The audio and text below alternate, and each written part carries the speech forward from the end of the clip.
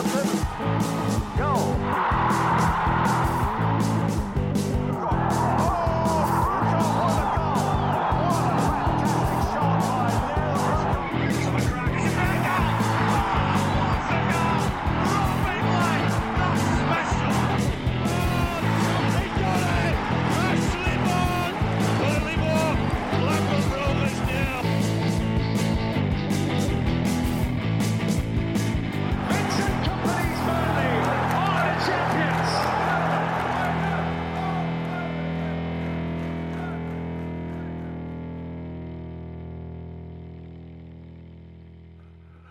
Hello and welcome to From the Beole End, and this is the episode where we're going to be looking ahead a little bit to Fulham, looking back a little bit on Manchester City, but mainly focusing on today's news, today being Thursday when we're recording this.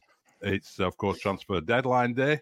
Still a couple of hours left as we speak before the window closed, but 2 deals done, and I'm joined by Paul Woodhouse and Justin Connolly today in a streamlined From the Beole End podcast.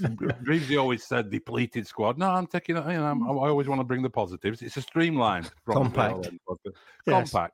We're keeping our shape. Let's start off with them new signings then. Central defender Maxime Esteve from Montpellier, and he's come with this talk of a possible option there for it to be a longer term move. And Laurent Ossignon, a 23-year-old right back. Let's not pretend we're experts on these players because we've been scrambling around Transfer Mark for the data and YouTube for the clips and everything. But Woody, what do you make of these two coming in? 6 minutes on YouTube is enough for anybody, isn't it, really? Let's be fair. Assignon, everybody, I'm assuming everybody's kind of seen his skill spot video. And to be fair, he makes Trezor look like David Batty, doesn't he? Some of that shit that he was pulling off, I can see people in like the Bob Lloyd stand over the next couple of months losing their minds. There's ridiculous amount of trickery. That volley with the outside of his back of his right foot. That is a class skill spot, exactly. Is that one? Yeah. Exactly. And it can do the Amdouni Trezor pirouette quite perfectly in a centre circle. So watching him do that in our penalty area will be something to behold. But he looks an exciting player. And whether it's, he fixes any defensive frailties or whatever, we've no idea. Whether it's a better option down that route, I'm sure we're going to find out. But he looks a decent player. And conversely, it's always slightly dodgy watching a centre off on YouTube, their skill spots, because it just seems to be they run into trouble. But he looks to have quite a bit of recovery pace. It looks to be a little bit Nathan Collins-esque in that regard, which I don't think is any bad thing. After watching O'Shea get skinned a couple of times last night, so it's quite.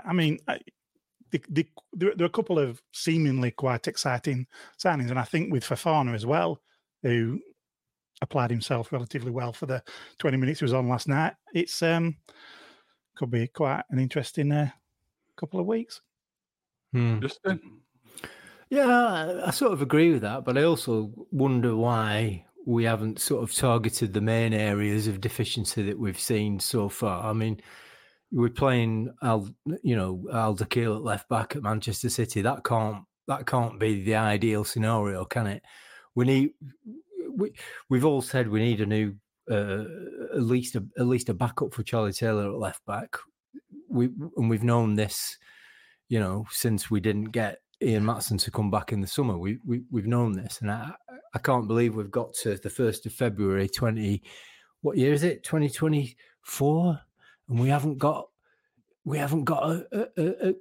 a backup for Charlie Taylor at left back, and we're signing a right back and a central defender, positions where I don't know about you, but I'm not sure. I would have identified those as the main glaring gaps in the squad. We need a central midfielder as well, don't we? Where's he coming from? I've, like everybody else, I've watched the videos on YouTube. They both look decent. They both fit the profile. All good luck to them, and let's see what they can do. But where's the left back? Where's the central midfielder? Yeah, but that would have meant bringing in 5 in January, which, was that ever realistic, really? I mean, I get what you're saying. I mean, it is strange that we had 2 right-backs in Vitinho and Connor Roberts, and we've gone and got another one. And as we speak, it's still not confirmed, but it sounds like Connor Roberts is heading out to Leeds United. Whereas left back, we've got 1 left back really in Charlie Taylor, a left back who company didn't want to play at the start of the year. So it is quite odd that I agree, and I think if there'd have been a player who was going to maybe have a transformative impact on the team, it would be somebody who could come into the centre of midfield and allow Sander Berg to play further forward and to be more of a sort of maybe play more in the Brownhill position himself and have somebody behind Sander Berg sort of, anchoring the midfield, being a defensive presence. But we've obviously either not identified or not been able to buy someone. I mean, there's a few players gone out in this window as well, haven't we? CJ Egan Riley has gone off to PSV Eindhoven's youth team. Their reserve team are playing the second division initially anyway. I don't think that's... I mean, it's a nice move for him, that actually, isn't it? I mean, it's for a player who's obviously not featuring at all at Burnley and was on loan at Hibs last year. So that's a decent move from him. Still talk about Zarori going out. Still rumours around Benson going out. Neither of those are going to be resolved while we're recording this, but we'll see what comes of that. But I mean, would you have been keen to see a midfielder? Do you think that would have been like the number one priority, or has it been the right approach to try and shore up the defence in some way? Well, like we've spoken about, for nigh on 9 months now, we've always known it's been a left back and a central midfielder, and we still haven't addressed that. We haven't even really been linked with anybody with regards to that. So, I mean, yes, irrespective of how decent these two may or may not be, there's still that glaring omission in the middle of the park. So, and also at left back. And I'm sure that'll come back to bite us as well. Yeah, at some point. I mean, they're gonna have to be absolutely brilliant signings to turn this season around, aren't they, Justin? I mean, shoring up the defence. I mean, you mentioned before we came on air, the quality of these players we have to put in the context of them moving to Burnley in a January transfer window or the position the club's in. I mean. Yeah, like I said before we came on air, they're both playing at a lower level at the moment to where we are. They're both coming on loan. I think there's some suggestion that one or other of them maybe gives us an option for a permanent transfer. But when I say they fit, when I say they fit the profile, I mean they fit that sort of young player with potential profile. But if they're coming on loan, then they're only going to be with us for the next sort of 5 months or so. How much can we develop them? And if we do develop them, as we did with the likes of sort of Teller and Maatsen last season, will we get the benefit of that? If they shine for the next 5 months and do well for us, I find it difficult to believe that these two signings are going to dig us out of the hole we're in, and I can't get my head around the idea that they are signings for the future, because they're loan signings. So what's the point of it? Where are they going to fit in? How are they going to develop under us, and where are we going to take them? It just seems like really, really odd positions to target as far as I can see. So I don't know what the thinking is. I don't know why we aren't identifying the obvious glaring holes in the squad. But given the performance at Manchester City, I'm not sure that individual players are going to turn things around for us. I saw I put more effort in to get to the Etihad Stadium on Wednesday night than any of the players put in on the pitch, as far as I could see from from where I was sat.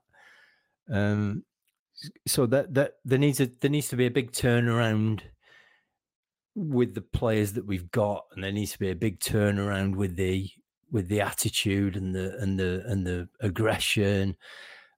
All that was sadly lacking on Wednesday night, and I'm uninspired by a couple of sort of loan signings from a division, lower than the division that we're playing in now. It just seems I'm not inspired by it at all, and I don't see how it's going to help.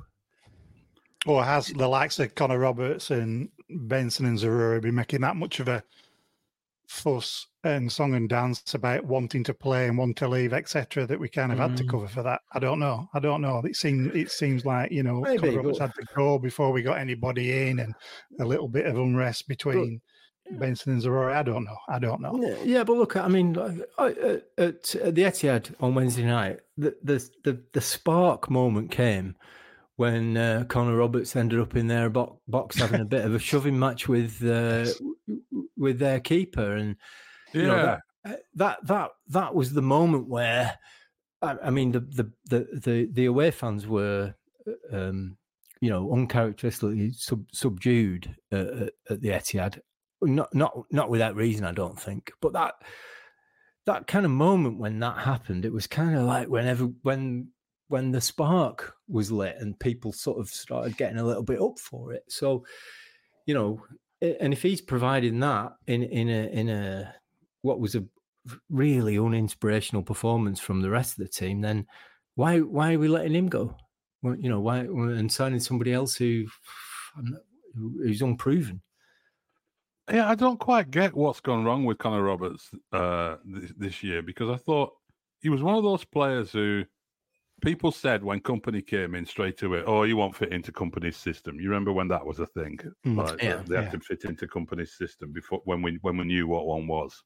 And he did fit into it. He played that, he came into the midfield area and he did all that kind of what gets wrongly called inverted fullback. He did that pretty well last year.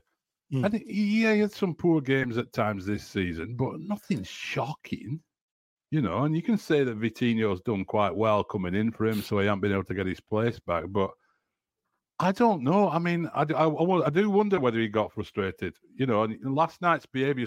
I saw there was a thread on one of the forums where people were talking about, somebody was saying ridiculous behaviour from Connor Roberts, petulant behaviour, and all this kind of. And I just thought it must be really frustrating for a player like Connor Roberts watching a match like that. A player who is aggressive, who works hard and gets stuck in whatever other limitations he might have, to watch a game like that was just so passive, wasn't it? I mean, I found that a horrible game to watch on a lot of levels. It was like modern Premier League. You've got no chance of winning the game or being competitive, but not even really giving it a go, it felt to me. I mean, I don't know. Am I being over the top there, Woody? No more than usual. I think it's a very valid summary of the game. It felt passive, but it felt passive pretty much from the get-go. It seemed like, that initial spark that we tend to have in the first 5 or 10, seemed to evaporate as soon as that long ball from Trafford, Amdouni brought it down exquisitely, but then his layoff to Goodmanson was dog shit.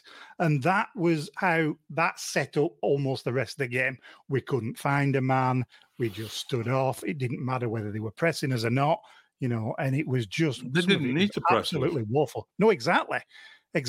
And it was just all extremely woeful, I mean, you were there, Justin. You got yourself wet and stood behind the goal. I mean, I'm whinging, looking at a palm tree out of my window, watching Burnley play 0-0 at Man City. Yeah.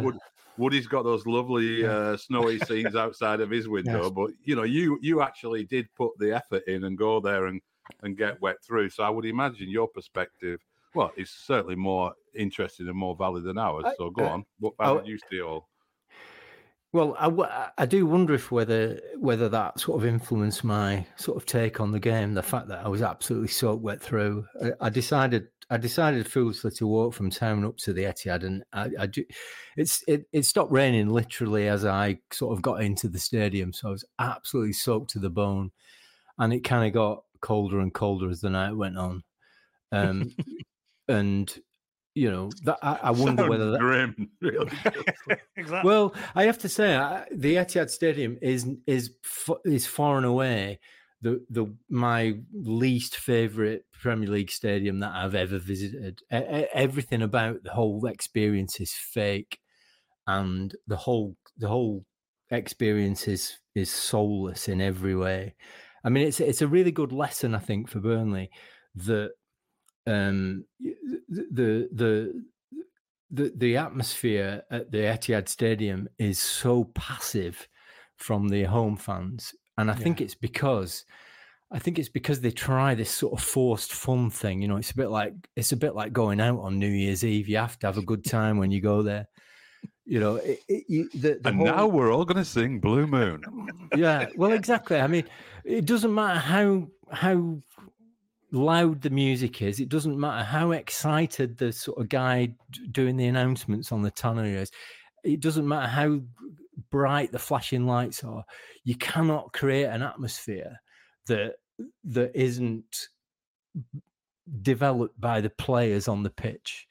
You know, it's almost like I always think of football. I don't think of it as a sort of spectator sport. It's a mass participation thing, isn't it? We're all involved. The players on the pitch and the supporters in the crowd. Synergies.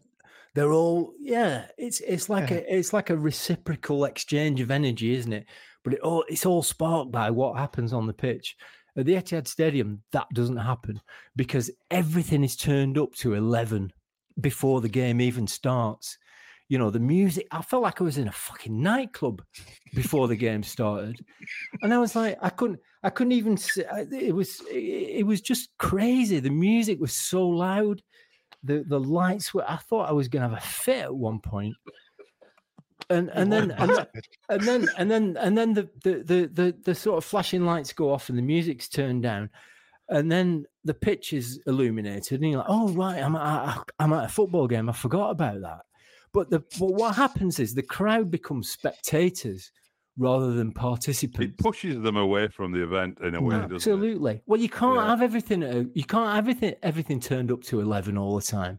That's not what football is. Football is 99% fucking misery, and that 99% misery makes the 1% joyful. You can't have 100% joy all the time. Otherwise, the joy just doesn't mean anything, does it? And I think that's what the City fans think. You know, it's all right watching De Bruyne and Højlund and Haaland and Foden. It's all right watching them, pass the ball around all the time. But it's not.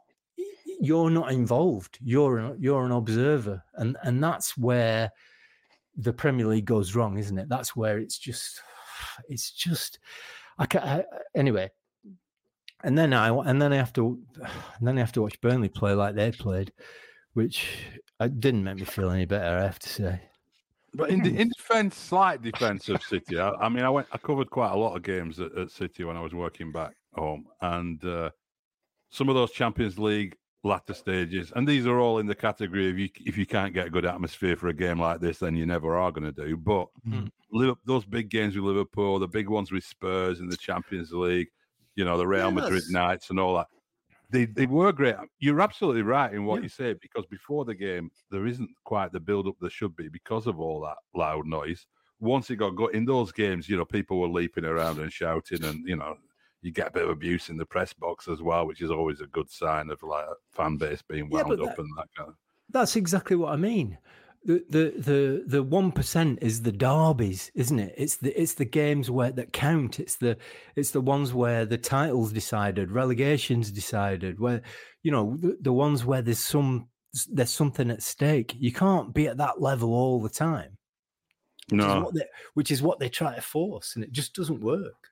It doesn't. No, you see that. You see that over here quite a lot, don't you, Woody? With Yeah.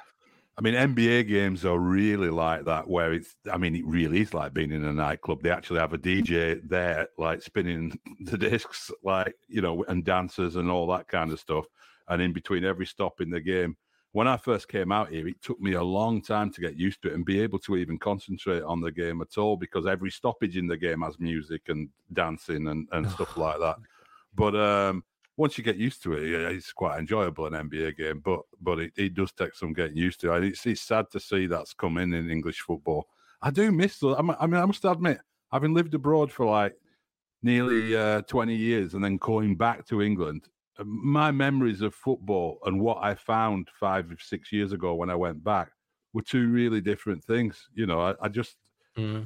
I've missed that whole era of Premier League grounds becoming sterilised and lacking that atmosphere, and it is sad. But the thing that got me yesterday, just to move back to the game a bit, was it wasn't a competitive game of football at any stage. I didn't think, and I thought nothing. I was talking to a couple of journalists about it this morning in a little chat group we have, and I was saying, look, it's nothing to do with me being a Burnley fan and the fact that Burnley got beat and deservedly so and everything.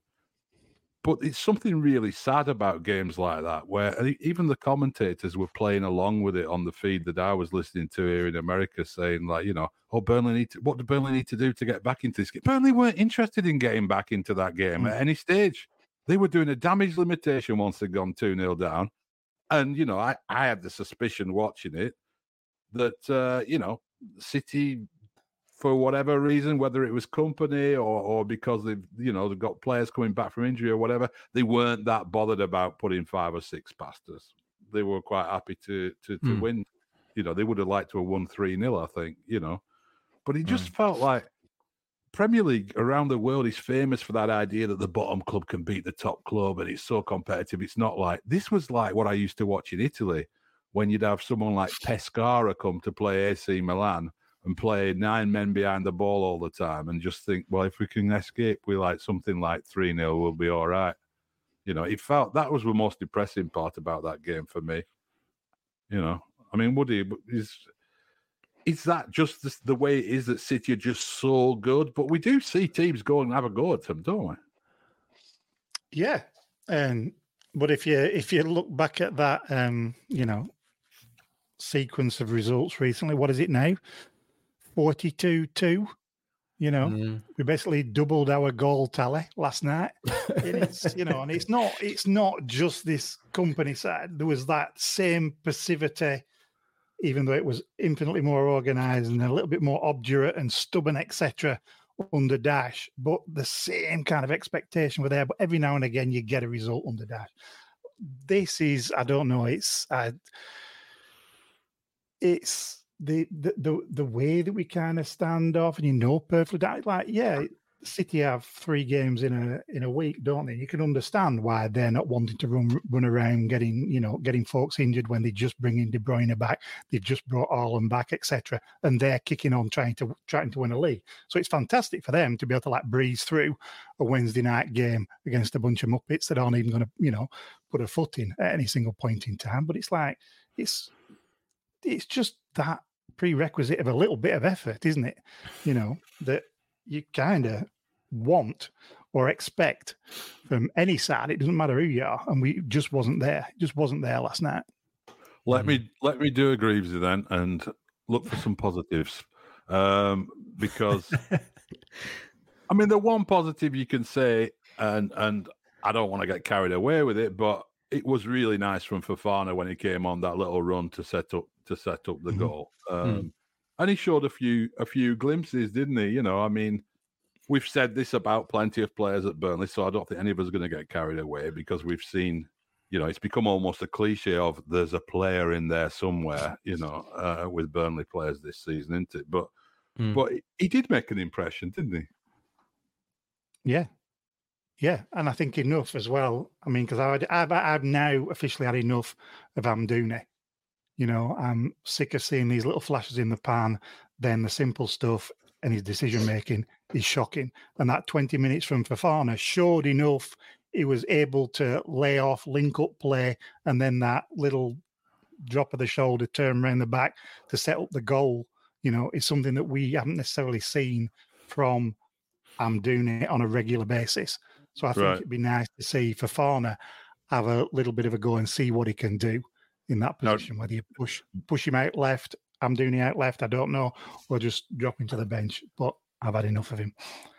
Do you play Fofana in the Amdouni role alongside Foster centrally, or I mean, there was a bit of a feel of Nathan Teller last night, in the way he played that position, going down the right quite a bit as well. You see him maybe in that role, or in which case, you'd be leaving Goodmanson out for him and going with a more attacking lineup. But do you do that, or do you play him instead of Amdouni down the middle?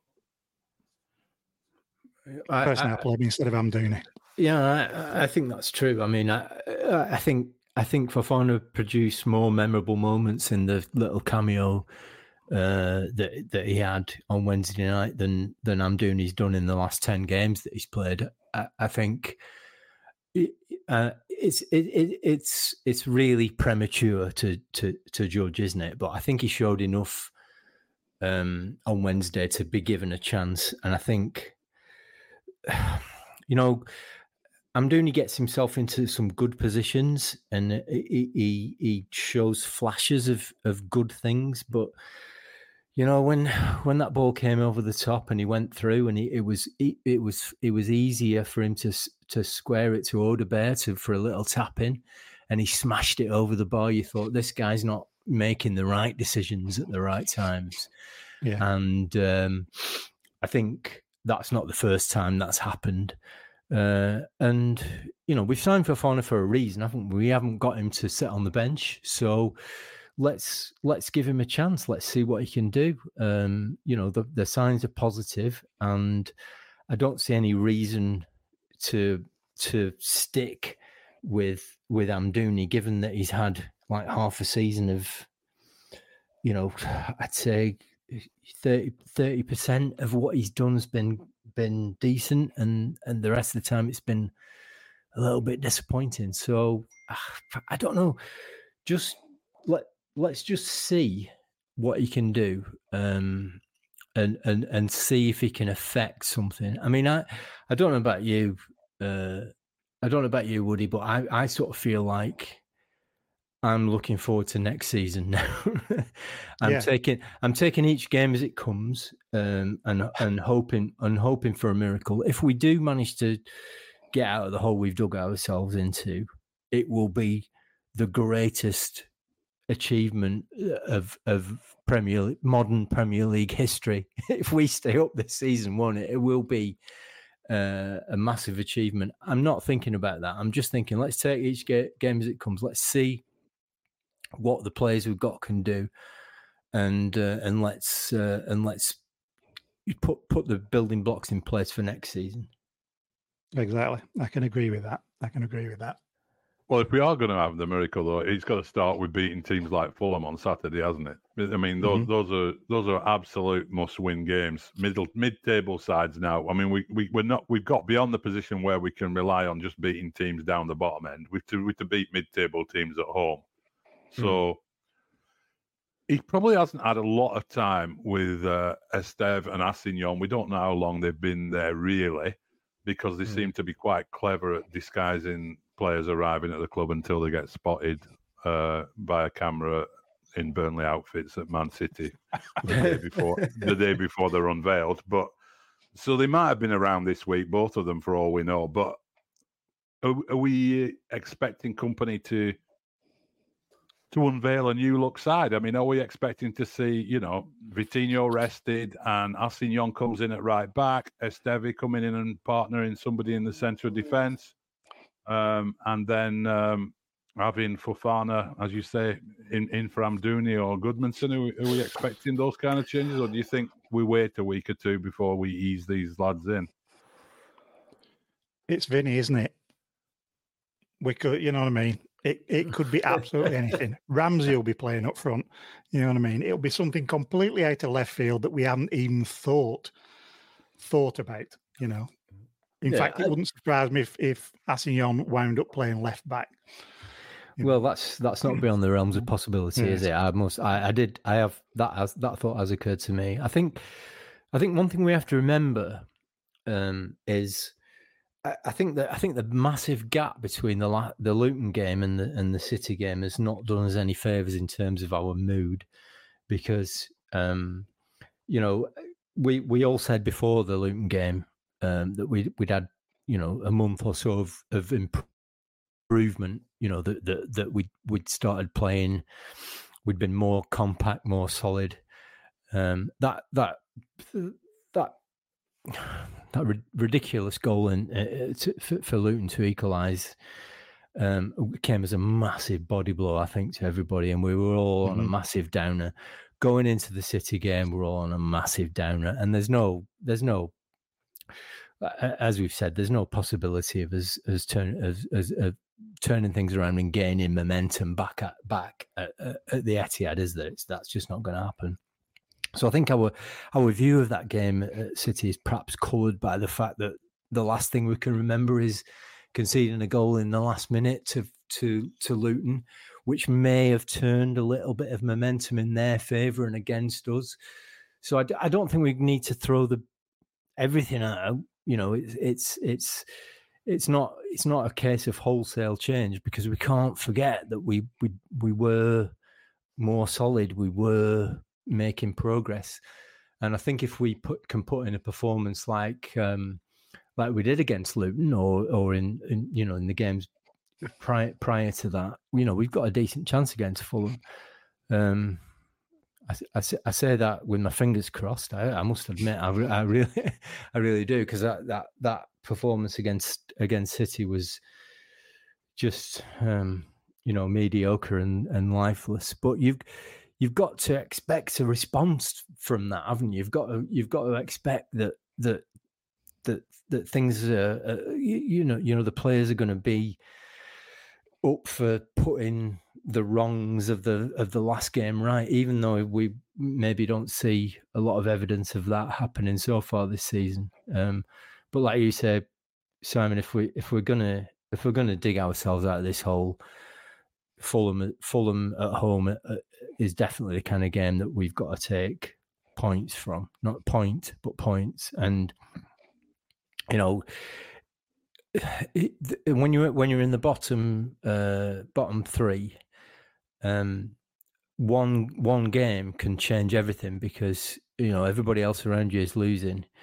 If you can get 3 points on the board, you can really make headway into that gap between you and the teams above you.